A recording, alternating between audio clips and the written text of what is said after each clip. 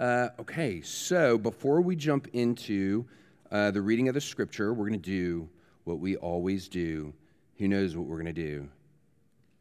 The young ones know what we're going to do. So kids, let's talk about what we're going to talk about before we talk about what we're going to talk about.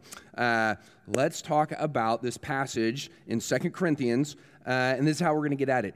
Kids, who knows what a piggy bank is? Something to hold money in. What does it look like? What does a piggy bank look like? A piggy bank. I wish I had one. So someone describe a piggy bank to me. What's it look like? Looks like a pig. Bam. Great. Looks like a pig. And what's it made out of? Yeah, it's like glass. It's like porcelain. Yeah, it's like originally these things were made out of, wait. I'm getting ahead of myself. Okay, wait. Piggy bank. Okay, we know what it is. What do you put in the piggy bank? Coins, money. Okay, what's the big deal about a piggy bank?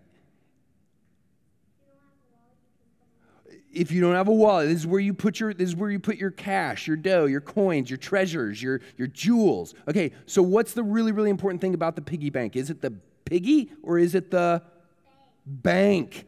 It's the bank, Henry. Yes, we want what's inside the piggy, not just the piggy. Okay, question, kids, do you ever wonder why they call it a piggy bank?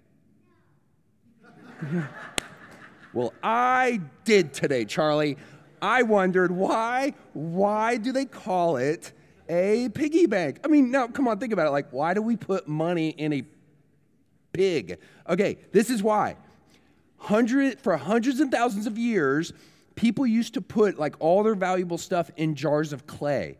Like just cheap, simple jar, like you could make a jar of clay really easily, and that's where they would keep their money, their jewels, all their cool stuff, okay? Okay, well then, back in the day, they used this orange clay that was called pig. It was P-Y-G-G. Just maybe it was pronounced like pige or something, but it was called, and then with, English developing this P-Y-G-G, it would start being pronounced pig. And so you would go get your clay pot made out of pig, and they would call them pig pots. Oh, Henry's following, yeah. They were called pig pots. And then somebody had the bright idea of they went to their potter and they said, Mr. Potter, hey, today when you make my pig pot, my clay jar, hey, make it look like a pig. And the potter was like, that's hilarious, that's awesome. And so they started making these pig pots in the shape of pigs, and that's where you get your piggy banks. Okay? That's where piggy banks come from. You know how you get in, not anymore, but back in the day, when you filled up your piggy bank, do you know how you got the good stuff inside of it? You have to break it now. Good. Graham remembers back way back in the day. Yeah. No, yeah, Luke said you could, there's a contraption, a hole, you can get it all out. Back in the day, they didn't have that. You had to smash the thing. Okay, you had to smash the thing to get it. Okay, here's the so what. Okay, Paul, the apostle, is going to tell us today, you and me, we're like piggy banks. We are jars of clay with treasure inside of us. What do you think the treasure is? Was that stretching or were you raising your hand, Peyton? Looked like stretching. What do you think the treasure is? Just blurt it out. God says you're a jar of clay and there is a treasure inside of you. What do you think it is? Jesus, God, yes, that's right. It is the good news of Jesus. Like what you carry around inside of you is Jesus and the good news about what Jesus has done for you. That's this awesome treasure that is inside of you. And the weird thing is we think, wait, I'm a jar of clay. The message of the gospel is like a treasure inside of you and you're a jar of clay. God has put that treasure in you like you're a piggy bank. And that's crazy because we're fragile. Like, it's weird that God would give us that awesome treasure of Jesus because, how are we fragile? We get hungry. If we don't eat, we die. We get tired. You can't stay awake forever and ever. Some of you are having trouble staying awake right now. We get tired. We get what? We get hot. We get cold. We get sick. We get hurt. We're fragile. We break. We get cracks in us. And when you get hurt, and when you're suffering, and when stuff is really hard, what's the awesome thing that could still shine out of you? God, Jesus. The good news of the gospel that, like, let's just think about it. Like, when you get hurt and someone says, man, are you going to be okay? You're like, yeah, I'm going to be okay. Like, yeah, I'm broken. The world is broken, but it's okay because of Jesus.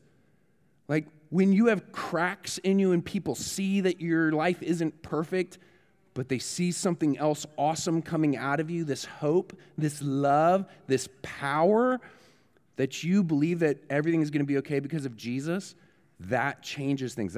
That's the treasure inside of you that people see when things get hard. So saying, is the last thing, saying you are a jar of clay does not mean you're not important. That's not what Paul is saying when he says that.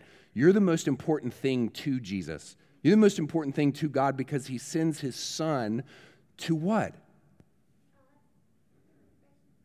What does he send Jesus to do for you? To save you. That's how important you're everything to Jesus. He lives for you. He dies for you in order to save you. That's the treasure. That's the power at work in you that shines out even when you're feeling broken and cracked and messed up. That's the treasure in jars of clay like us. The gospel inside of you. That's what we're going to talk about today.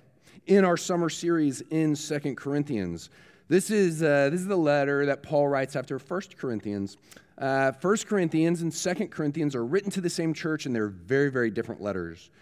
1 Corinthians deals with a series of problems, one right after the other. 2 Corinthians is about one problem that Paul just keeps going back over and over and over, and it's this. The church does not like Paul anymore because they do not like Paul's message anymore. And this morning, we're getting to the heart of Paul's message. Please stand for the reading of God's word. We're going to be in 2 Corinthians chapter 4. We're going to pick up in verse 6. For God, who said, let light shine out of darkness, has shone in our hearts to give the light of the knowledge of the glory of God in the face of Jesus Christ. But we have this treasure in jars of clay to show that the surpassing power belongs to God and not to us. We are afflicted in every way, but not crushed. Perplexed, but not driven to despair. Persecuted, but not forsaken. Struck down, but not destroyed. Always carrying in the body the death of Jesus, so that the life of Jesus may also be manifested in our bodies. For we who live are always being given over to death for Jesus' sake, so that the life of Jesus may also be manifested in our mortal flesh. So death is at work in us, but life in you. Since we have the same spirit of faith, according to what has been written, I believed, and so I spoke, we also believe, and so we also speak, knowing that he who raised the Lord Jesus will raise us also with Jesus and bring us with you into his presence. For it is all for your sake, so that as grace extends to more and more people, it may increase thanksgiving to the glory of God. So we do not lose heart. Though our outer self is wasting away, our inner self is being renewed day by day. For this light, momentary affliction, it is preparing for us an eternal weight of glory beyond all comparison, as we look not to the things that are seen, but to the things that are unseen. For the things that are seen are transient, but the things that are unseen are eternal. The word of the Lord. Please be seated. There is a lot there. Present hope, future hope. We're really focusing on the present hope today, future hope next Sunday. But here it is. According to this guy, Paul, the good news about Jesus, it includes suffering. I mean, just think about that. The good news about Jesus includes suffering. It includes not having a bunch of victories in this life. It includes losing. It's not about being strong. It's about being weak and about waiting, patiently waiting, long-suffering waiting for a better life after you die. That's Paul's gospel, and, people want to say, sorry, Paul. A lot of people don't like that message. A lot of people in the Corinthian church did not like that so-called good news. So they attack Paul behind his back, and they try to take over the church. So the church in Corinth, who Paul is writing to, they have been convinced by false teachers that Paul, the apostle, could not be a real apostle of Jesus because of Paul's sufferings. As in, the church in Corinth had adopted this health and wealth gospel that said, listen, here's the gospel. If you do right, if you're a good Christian, things are going to go well for you. God is going to do good for you. God will bless you. And that's really not working out for Paul, is it? Because everyone knew this guy he's a walking disaster, ticking time bomb. So the argument is he can't possibly be doing this Christian thing right. How could he be an apostle when his life is such a mess? This guy I'm sorry, he's a loser. And he's not the leader that you should be following. Now, there is suffering, and then there's suffering. Paul's suffering is truly in a league of its own, and that is not at all to minimize your suffering, our suffering. I'm just saying that what Jesus and what Paul said about Paul's suffering. If you remember in Acts chapter 9, earlier in the New Testament, Jesus comes to Paul, and this is what he says to Paul when Paul becomes a Christian. He says, I will show Paul how much he must suffer for the sake of my name. So from the beginning, Jesus had planned for Paul to suffer in a really unique way. And we get a snapshot of his suffering we get this from Paul himself later in this same letter, 2 Corinthians. This is later in chapter 11. Paul says this. He says, I've been in prison tons of times. I've suffered countless beatings, often near death. That's just him generalizing his suffering. And then he gives us some specifics. 5 times I received at the hands of the Jews the 40 lashes less one. 40 lashes less one, 39 lashes. In Israel, if you really wanted to punish someone but not kill them, the most they could give you is 39 lashes because they believed that 40, that was it. That was the death sentence. You'd die. That would kill you. So he got that 5 different times. It says 3 times I was beaten with rods. That's punishment by the Romans. It says once I was stoned. That's back in Lystra. They assumed that they had finished Paul off, but he survived. 3 times I was shipwrecked. A night and a day I was adrift at sea, floating adrift in the ocean for an entire night, an entire day. Talk about my living nightmare. Then he goes into just the run-of-the-mill sufferings of his travels. This is just crossing dangerous rivers, getting robbed by bandits, being hunted down by his own people, being run off by Gentiles, danger in the wilderness, wild animals, danger in the city, people acting like wild animals, sleepless nights, going hungry, severe dehydration, going cold, exposure to the elements. And then he's like, that's just the physical stuff. The emotional stuff is even worse. He says the extreme anxiety and stress that he has over the churches that he has planted. His anger over people who say they have converted and then they abandon the faith and they tank the church plants. And back here in chapter 4, this is how, so coming back to this passage, Paul then breaks down his suffering this way. He says, afflicted in every way. All the stuff we just, said. Then he says, perplexed. That is Paul suffering constant, everyday confusion, anxiety, and doubt. This is doubting Paul. Paul doubted all the time, what is God doing? Why is God doing this? Is this God's plan? Am I going to survive this? Am I going to make it my whole life as a Christian? Persecuted. Gets it from the Jews, he gets it from the Gentiles, he gets it from the Romans, heretical Christians. It's just the best when every group has it out for you. It's terrible. Struck down. I mean, how many near-death experiences does Paul have? And then all of his emotional anguish. So for all of our brothers and sisters who struggle with depression, here is Paul who knew depression, sadness, stress, anxiety, confusion. And y'all, at the time that Paul is writing this, he does not know what is still coming. Here's what's still coming for Paul. 5 legal trials. He's going to be put on trial 5 times, and his freedom and his life are going to be hanging in the balance. 2 assassination attempts. He's going to get locked up for 2 years. And then shipwreck number 4. Like, are you kidding me? And then at the end of that shipwreck, he actually gets to land, and as soon as he gets to land, he starts building a fire. He gets bit by a venomous snake. This guy is literally snake bit.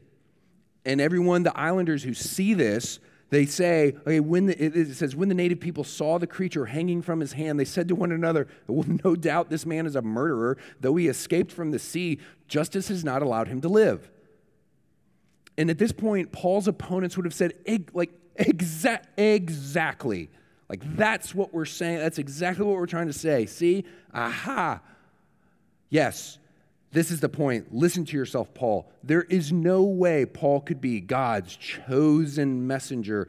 All we see is a guy on the brink of death all the time. We want to see the false teachers are saying we want to see evidence of the resurrected glory of Christ in his life, and we don't see it. And they're saying, look at us. Look how much we have it together. And these are super successful guys. Our awesome lives, they are saying, our awesome lives, it is the evidence that Jesus is alive in us. Paul is cursed by God. God is not for him. God's against him. If not, then what? How do you explain this? Like, why, what is God doing, putting you through so much suffering? And Paul answers his opponents. At the very end of this chapter, in the middle of the chapter, verse 10, he says, listen, we true apostles are always carrying in our body the death of Jesus.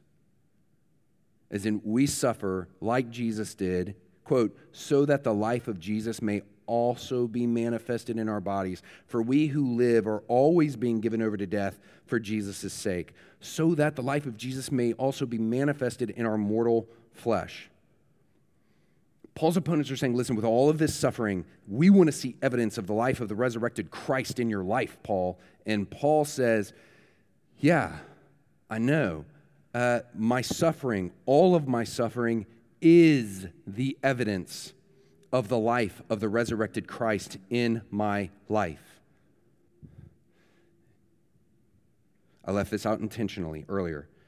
When Paul breaks down his suffering, listen to how he really breaks it down. Listen to how he qualifies it. He says, afflicted in every way, but not crushed.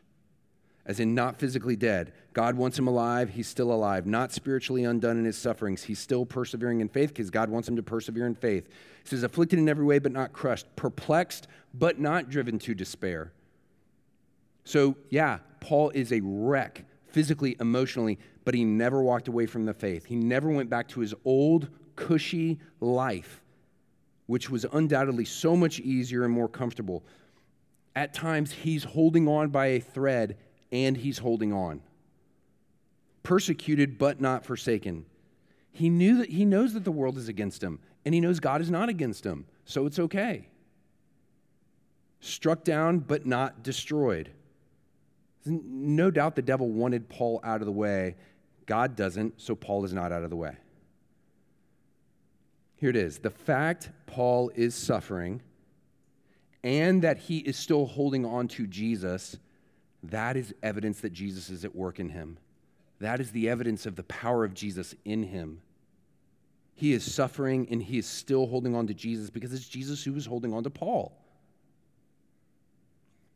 The faulty premise is that God does not want you to suffer. That is not true. God does not promise you, me, any of us a life with no suffering. Christians suffer like everyone else. Like we said to the kids, we get tired, we get hungry, we get sick, we get hurt, we have broken relationships, we get lonely, we get depressed.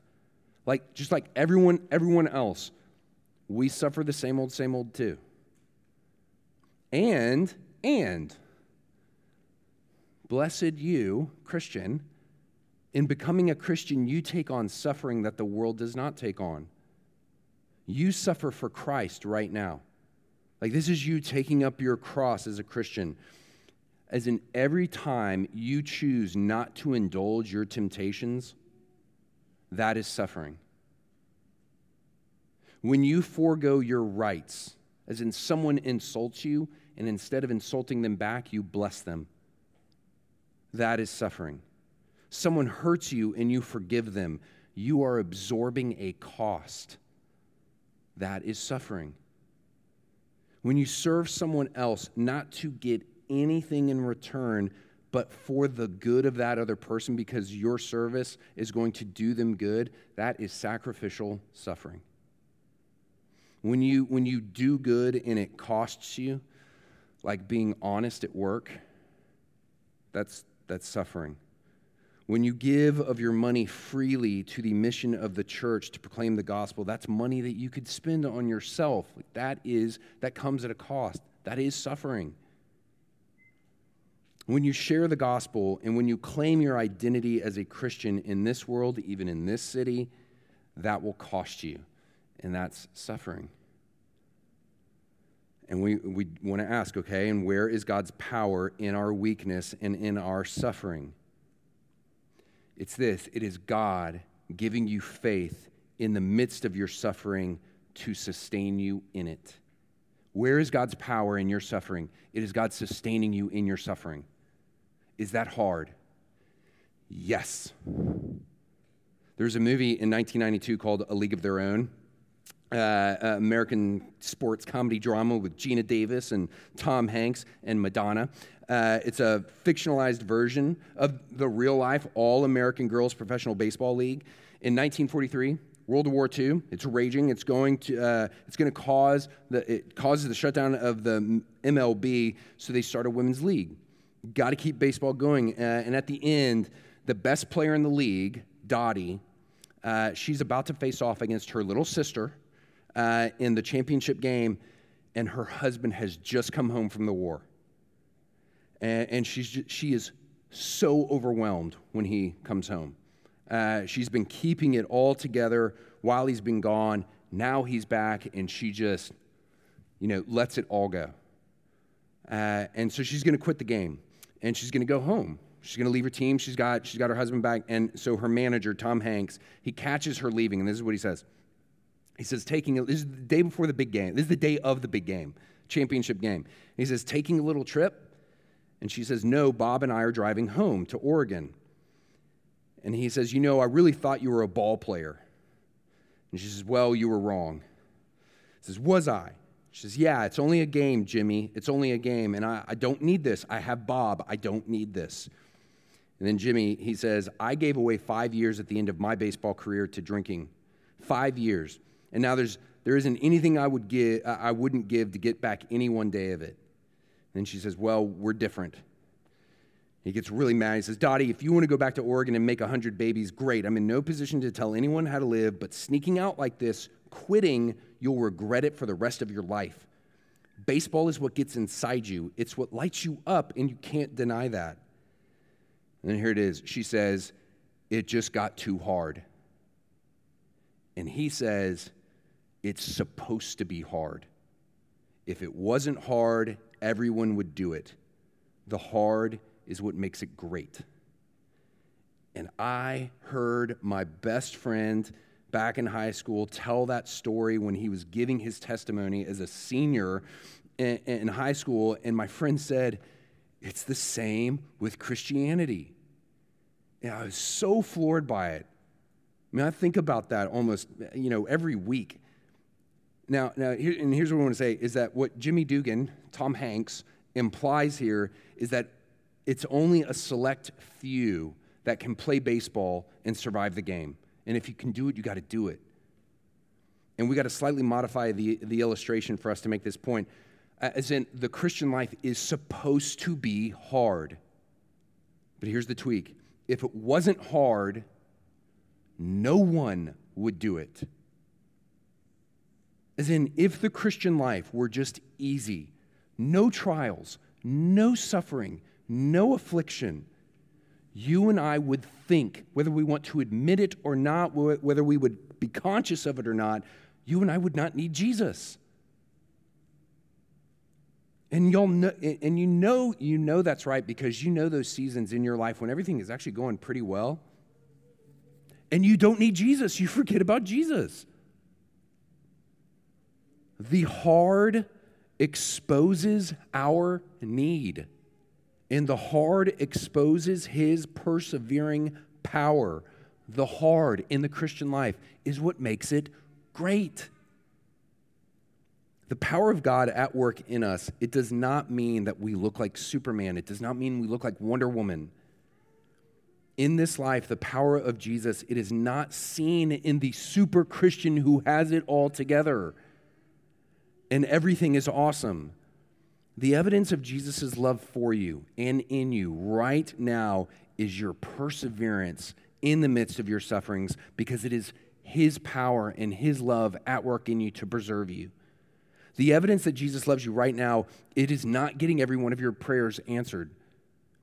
It is not success in your job. It is not success in your marriage, in your family, in your dating life, in your relationships, with your kids as a parent, with your kids' success and their own lives, their relationships.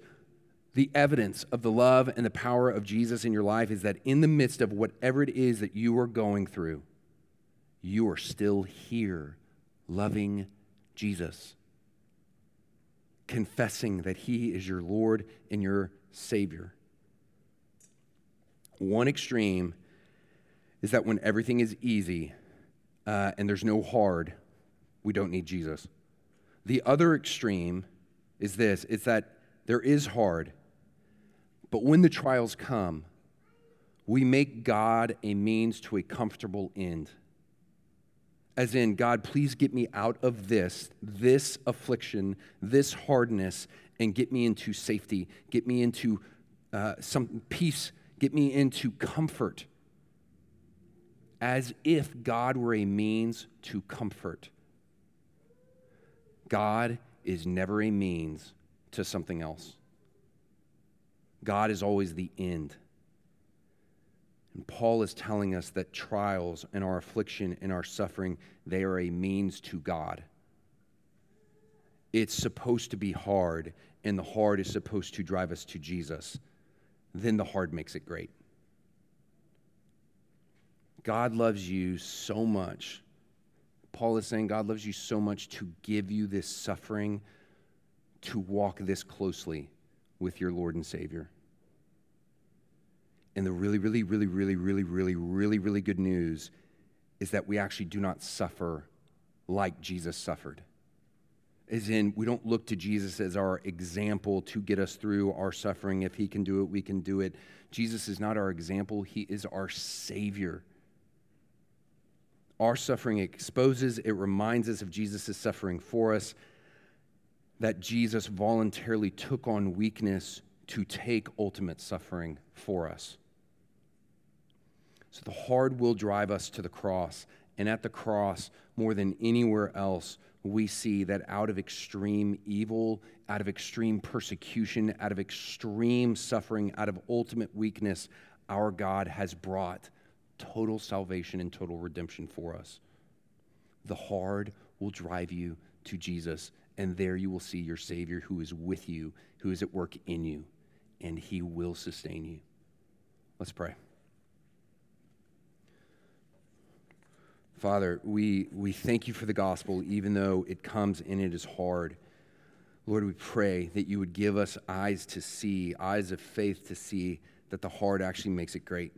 Lord, that along with Paul, we can say that we would be able to say, today and the next day until you come back that, yeah, we're afflicted in every way, but we're not crushed. We're perplexed, we're confused, but we're not driven to despair. Yes, we are persecuted, we see it, but we are not forsaken by you.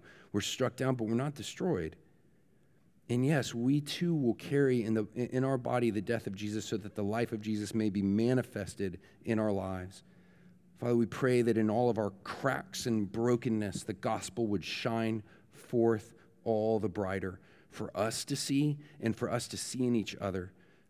Bless us, Lord, to not be shocked or surprised by each other's weakness. Father, that when we see each other weak, we would see you strong, and we would remind each other of the gospel of grace. We pray this in Jesus' name. Amen.